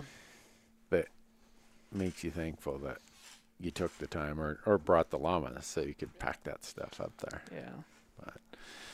So, Another- I was just gonna say one thing on my hunt, just changing topics a little bit, was hanging out by yourself for a while. I haven't Yeah. done that in a Yeah, while. that's what I was gonna Yeah? say from my just point. like it's I think it's good. Yeah. Good for the soul to just be by yourself, with no one else around. Stay the night in the middle of nowhere for a few days. And I used to do it a lot more before I was married. Yeah. And I still love going out with Karen and doing stuff, but Yeah. it's something that's like good, just being out in the middle of nowhere by yourself. Some people get freaked out by that. Oh, I think it's like one of the most relaxing things that I can that you can experience. Yeah. In my mind. Huh. Well, I get a lot of emails from people about how do you handle the solitude, the silence, the loneliness, the whatever it is. And I dealt with that this past weekend. Yeah. That was one of the things that I kind of had to overcome. Like, you're out there by yourself. In my case, the second day of hunting, I didn't see a single deer on public, and I was ready to kind of pack it in. But to get to my point or whatever, that I learned on these hunts is persistence is key, and you just got to stick with it. And I think that really helped on this last go. Yeah. I've always enjoyed that solitude thing that you've talked about, Marcus. Mm-hmm. I don't get it now, obviously, because we always have at least a camera person and a lot of times a guest hunter. But there's definitely some value in that. Definitely. Yeah. So, oh man, we are solving all kinds of the world problems now that we're done with political season for 2 more years. I hope until Congress reconvenes in January, then it'll be back to the same old pain in the butt again. But what do we have left? We got Wyoming elk We got later Wyoming this elk, week. Colorado deer, Arizona deer for Marcus and Wade, Yeah, and Arizona then Coues deer. and then Coos deer in January. Yeah, is it gonna- Javelina. Yeah. Don't forget the It- javelina. It's whatever lives there. Anything that's edible and has an open season that we have license or tag for. Javelina, Sonoran Dick, i.e. a 1.5-year-old Coues deer. Antelope jackrabbit. Antelope jackrabbits, cottontails, Mearns quail, scaled quail. Dove season will still be open when we're there this year. Quadrumonday if we see one.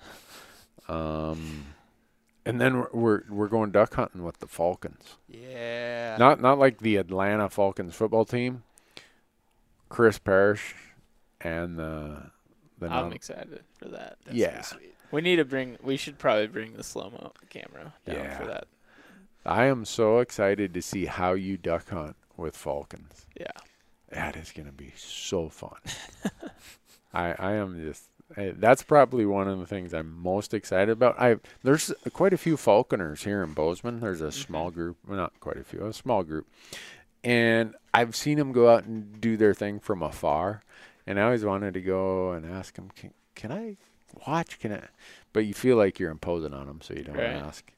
So it's always intrigued me. You think about how long humans have been hunting with birds of prey and raptors.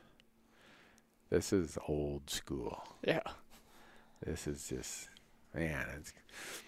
I wonder how you count the limit, though, or if the limit is 3 ducks. There's falconry regulations. Oh, that's right. Yeah. At least in Montana. I assume there is for I assume there is there, too. Arizona. So, does the guy who flushes them off the water up into the air, does that person get credit for it, or does only wonder what the term is for the person who owns and controls the bird? Yeah, I think it's their limit. How does it work? Like how is this going to happen? Are we going to, is it like jump shooting ducks? Yeah.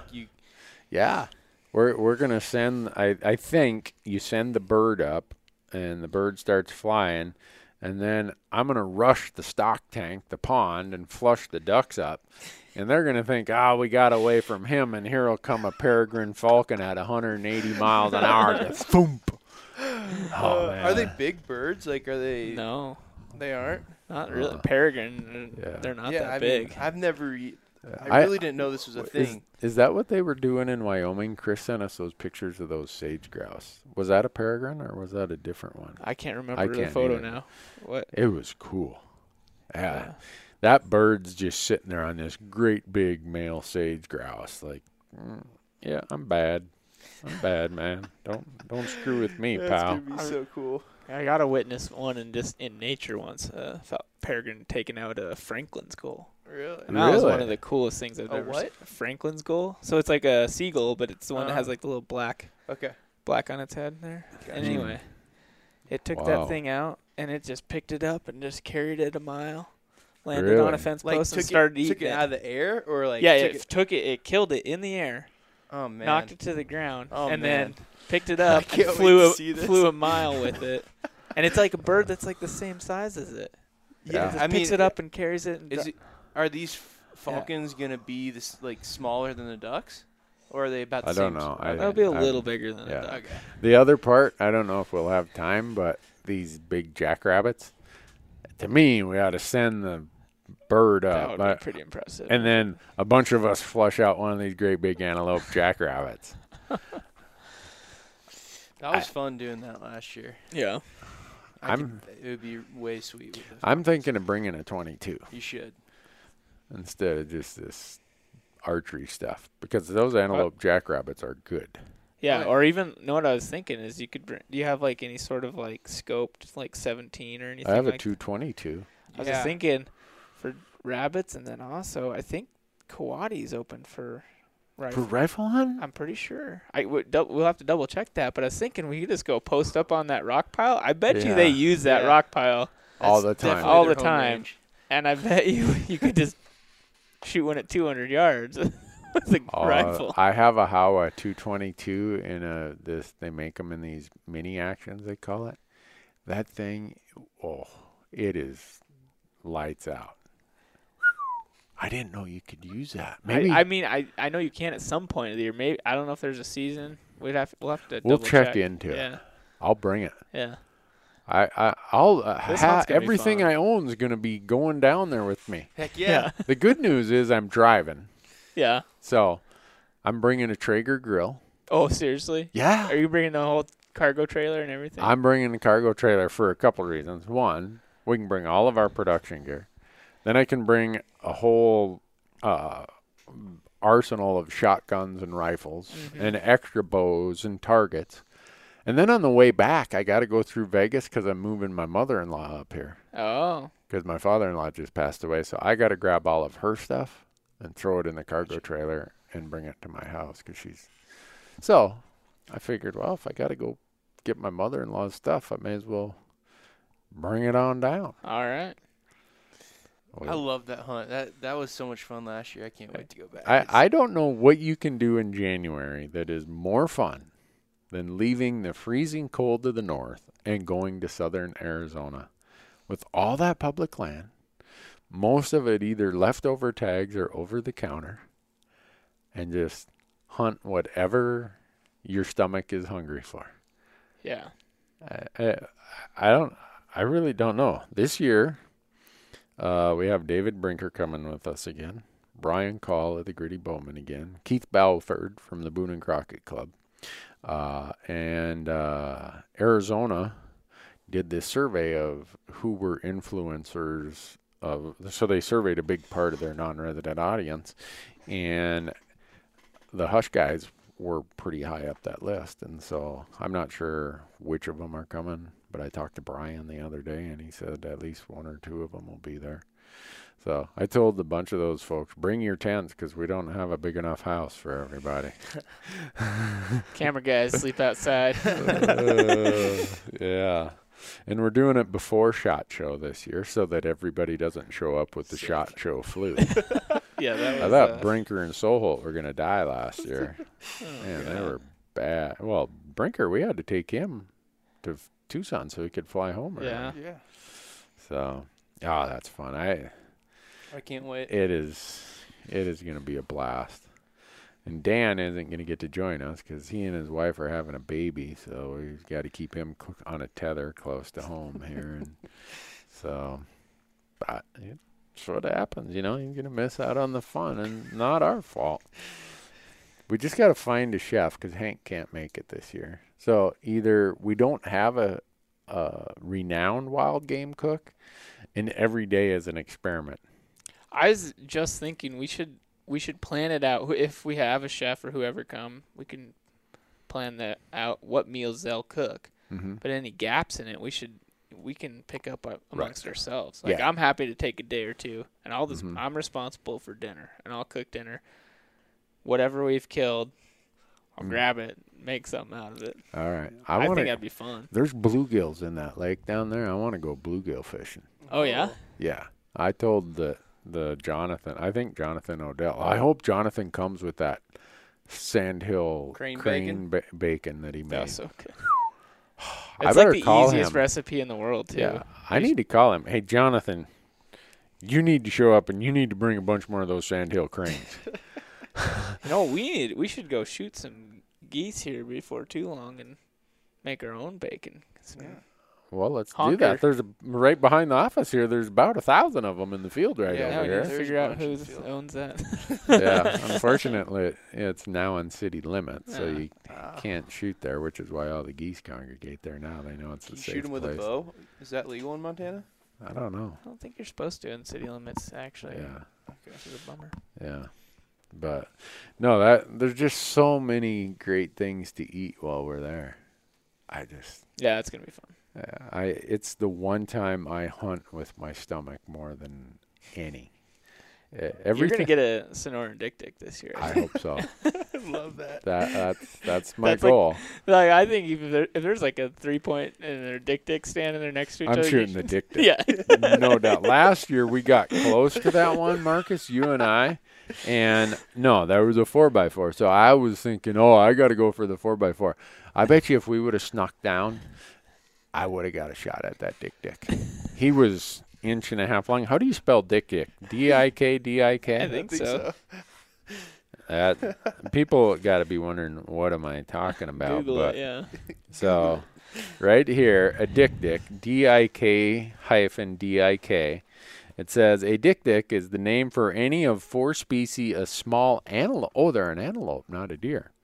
That live in the bushlands of eastern and southern Africa. Yeah, I was going to say, I thought that was Africa. Oh, well, yeah, but this is the Sonoran Dick Dick. Wow. They can run up to 26 miles an hour. Their size is up to 11 pounds. Wow. This is going to be a world record dick.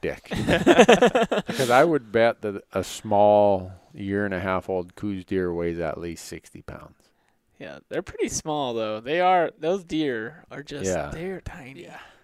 No, right here it is. I'm looking for a Sonoran dick. We're going to start a new classification. I might just have to shoot one with a rifle when I'm down there. Yeah, see, I've been doing this archery thing now, and Marcus said, heck with it, he's going rifle hunting. So next month, he's going rifle hunting down there. They won't be rutting yet. Yeah, but still, with a rifle. Yeah, if I can find one. You'll find one. Yeah, hopefully. You and Wade will find one. Wade told me you guys will be done in a day, and then you're going quail hunting. That's the plan. Oh, okay. Quail Fest. Marcus, he's just like, well, that's a plan. Just complete serious as can be. Like, well, yeah, you think I'm going down there screw around? Quail Fest this year, apparently. Our second annual. Oh, yeah? Where at? Sonoyta? Sonoyta, yeah. Sonoyta, Arizona. Second annual Quail Fest? I believe so. I'm not positive on that, but we're going to go. Cool. Wade says we're going, so we're going. Really? Yeah. That'll be fun. Huh. Yeah. Well, I know some people think we're joking about the dick thing, but these little Coues deer bucks, when they're a year and a half old, they have an antler about an inch and a half. And I don't know if there's some rule that to be considered a buck, it's got to have an antler over 4 inches or something. I probably ought to check that regulation before I shoot a dick. But yeah, I think in Montana it's 4 inches.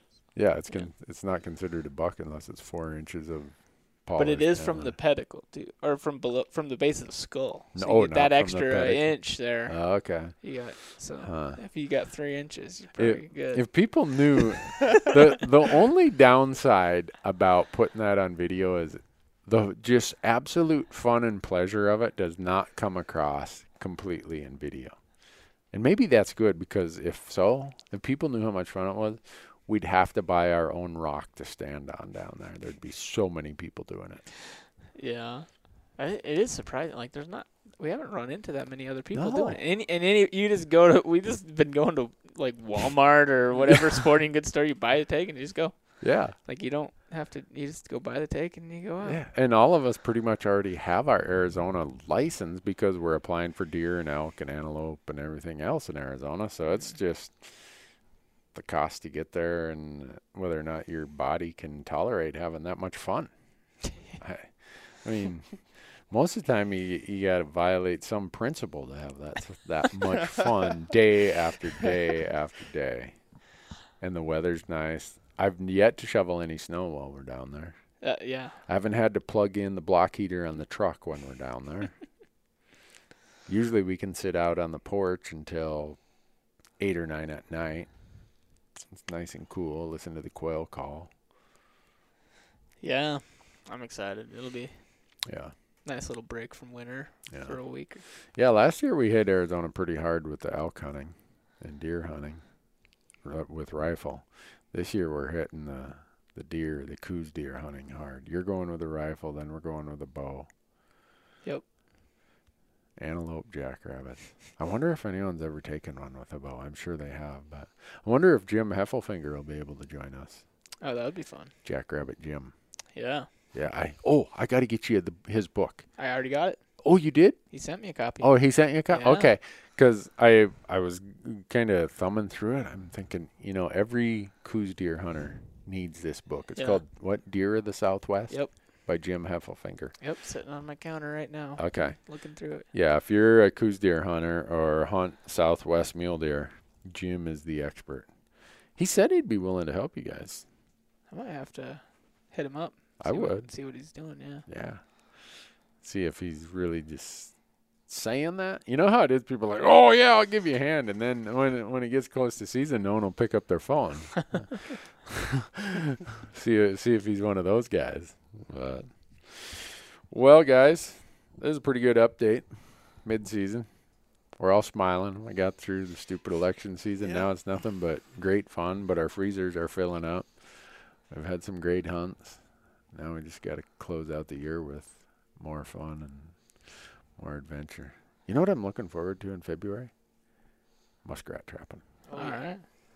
We're going to go on. Or this time when we go to it, I want more clips of how bad these banks are being ruined by these muskrats. Actually just get right down in the water and show. And if we got those stealth cam things we're talking about, I bet you we could set some up there and we could show at night these muskrats eating these roots from the bottom right at the water line. They come in at the water line and they scratch because the ground's frozen except by the water line. And so they scratch the mud away and they start eating the roots from the bottom. And they create these great big benches right at water level, and then when the water level rises in the spring, the bank sloughs down, and so the amount of erosion they're causing is crazy, which hurts the fish, hurts the ducks, so it's been 2 years now since we've been after the muskrats. The scrats are in big trouble come February. You guys should start sizing yourselves for gloves and hats because we're going on a mission. If you're a scrat in the Gallatin Valley of Montana, you're going to end up on the Traeger, and your hide is going to end up at the tannery. I think what we should do is if you get a good bunch of them, we should just try a big old Dutch oven of them, and just braise them for a long time. I bet that's how we could make them taste really good. What if you gutted them, took all the entrails out, and stuffed them with something? Maybe. I'm thinking what Hank did with the Kawada Monday. Yeah. Exact same thing with the muskrat. I bet you that'd be really good. Yeah. Head on, head off. Well, whole body. We quartered it, but you could do the same thing. I mean, it'd be easier to braise probably if you quartered it up and stuff. But okay. Yeah. I saw a recipe. One of my trapping buddies sent me a picture the other day. He caught some beaver. Yeah. And he took everything out of the cavity, like you would, a rabbit or something, and he baked that thing, stuffed. Stuffed with what? Just stuff. Whatever you'd stuff. Stuffing, onions. Yeah, whatever. Apples, onions, whatever. Yeah, whatever you'd stuff any kind of animal with. It looked really good. I couldn't smell it through my phone, but it looked really good. Yeah, that's all that matters, right? Yeah, I know, it's like every other year I get this bug to go out there and do a little bit of animal damage control. It's kind of crazy when you think about it. The North American continent was almost depleted of fur because of the fashion crazes back in the early 1900s. Yeah. And now beaver and muskrats are a nuisance of the highest degree.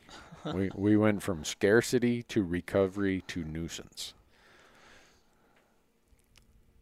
I'm excited. I wish I should go get my conibears out right now. But is there a season? Can you do it this year round? Muskrat trapping? No. Yeah, the season closes May 1st or May 15th. It starts November 1st. Oh, okay. I think muskrat and beaver are the same. You can do November 1st.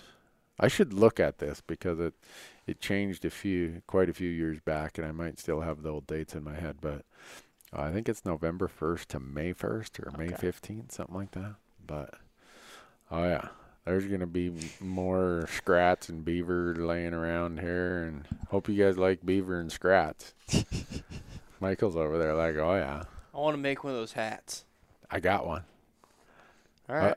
I have about 7 or 8 frozen beaver hides in my freezer right now. Are they pretty difficult to make? I mean, I could probably pay somebody to make it. I'll YouTube it. I'll YouTube it. Well, you're gonna make it yourself? Yeah. What you'd have to do. So I skinned them. So you'd have to stretch them, you'd have to flesh them, and then stretch them to get them dried, then tan them, and then cut them into whatever pieces you're going to use for your garment, and then sew it together. Or you call Fox Fur USA in Duluth, Minnesota, and you just send them to them, and they do all that. Gotcha. And you say, that might okay, be the route. I got a Casaba melon that is 7 3/4. Here it comes. Nice. They know which pieces look the best. My wife loves it when I wear my beaver fur hat. When we go get coffee on weekend mornings when it's really cold in January, she's like, "Aren't you gonna wear your fur?" All right. Yeah, I do. I go into the coffee shop. I'm all decked out. I got beaver fur mittens just about up to my elbow. I got my Mad Bomber beaver hat on. A lot of people come up. Is that real? Yeah. Can I touch it? Yeah, sure. Whatever. So, No, if we get a bunch of beaver, you guys and muskrats. I got a muskrat hat. I got muskrat mittens. I got a muskrat muff. I got everything. I'm running out of things to make, though. So you guys are going to have to step it up. All right. Maybe if we catch enough scrats and beaver, I'll get Mad Bomber hats made for everybody. Ooh, that'd be sweet. That'd be pretty sweet. Yeah. We'd be the styling crew, wouldn't we? Right. That'd be sweet. All right. That was a diversion that the audience probably really didn't want to hear about, but it's that time of year when hunting season is going to wind down, and then we're going to be sitting here twiddling our thumbs wondering, now what do we do? Oh, there's skiing, ice fishing. There's ice fishing. I don't predator do skiing. hunting. Yeah, there's predator hunting. I don't do the skiing thing, though. Yeah. I value my knees and hips and other stuff too much for hunting. Well, this weekend we went ski hunting. I Ski hunting. I ski. Tell me what that is. Is that like biathlon? Yeah, well, you have like backcountry skis that you can put skins on Yeah. and go uphill. Yeah. We use that as our mode of transportation to Yeah. go hunting. It's And then when actually you're done hunting, at the end of the day, you just yeah, ski right back down to the truck. that's It was actually a pretty good slick. tactic. We didn't see any animals, Oh, well, there you go. but Huh. we did have the joy of skiing at the end of the day. So Huh. that was Well, nice. Heck yeah, man, that's awesome. I don't know. I've just seen way too many skiers that by springtime are walking around with knee braces, saying, "Boy, I sure hope that my knee's in shape before hunting season gets here." Not me. there's not a chance. But somewhere along the way, we got to get my Uncle Jim and Uncle Jim Stickler and Jerry Pritchard together so we can do the Mexico jail podcast. Yeah. Almost every time we put a podcast on our YouTube channel, some people will comment, "When's the Mexican Escape from Mexican Jail podcast Yeah, that going needs to to be there?" happen. So That'd be funny. maybe we just need to do it as a live podcast. Because if they heard Jimmer laugh, it'd be worth the price of their admission just to hear him carry on and cackle and laughing. So I'll try to get that one on the schedule too. We got to think about guests. Maybe we need some serious trapper guest. Who would I have we no get? idea at who that this? would be. That's you. Some. Yeah. Maybe we should get Marty from Mountain Man. I Get have no him idea what Yeah. that is. I don't have TV. Well, Mountain Man is produced by Warm Springs Right, I do Productions. know that, but And Warm Springs, for the audience, if you watch the movie Mountain Man on History Channel, it's produced by the same group of guys who produced our show for 6 years. And so they always tell me, "You and Marty need to get together." Marty's probably like, "Why would I want to go hang out with that knucklehead from Montana?" But anyhow, he's a pretty serious trapper. Of course, whenever you introduce the trapping aspect, you get flamed with all the hate mail and everything else, but that implies I care. I don't. Trapping is as legit as hunting and fishing and everything else. But all right, I'm about ready to diverge us here into something that's really going to be bad. So, ladies, gentlemen, go out, hunt. I hope your seasons are still open. If they're not, I hope your freezer's full. Really appreciate you all listening. And thanks for the sponsors that make this possible. We hope that you will support them because they're out there supporting you. Good luck out there.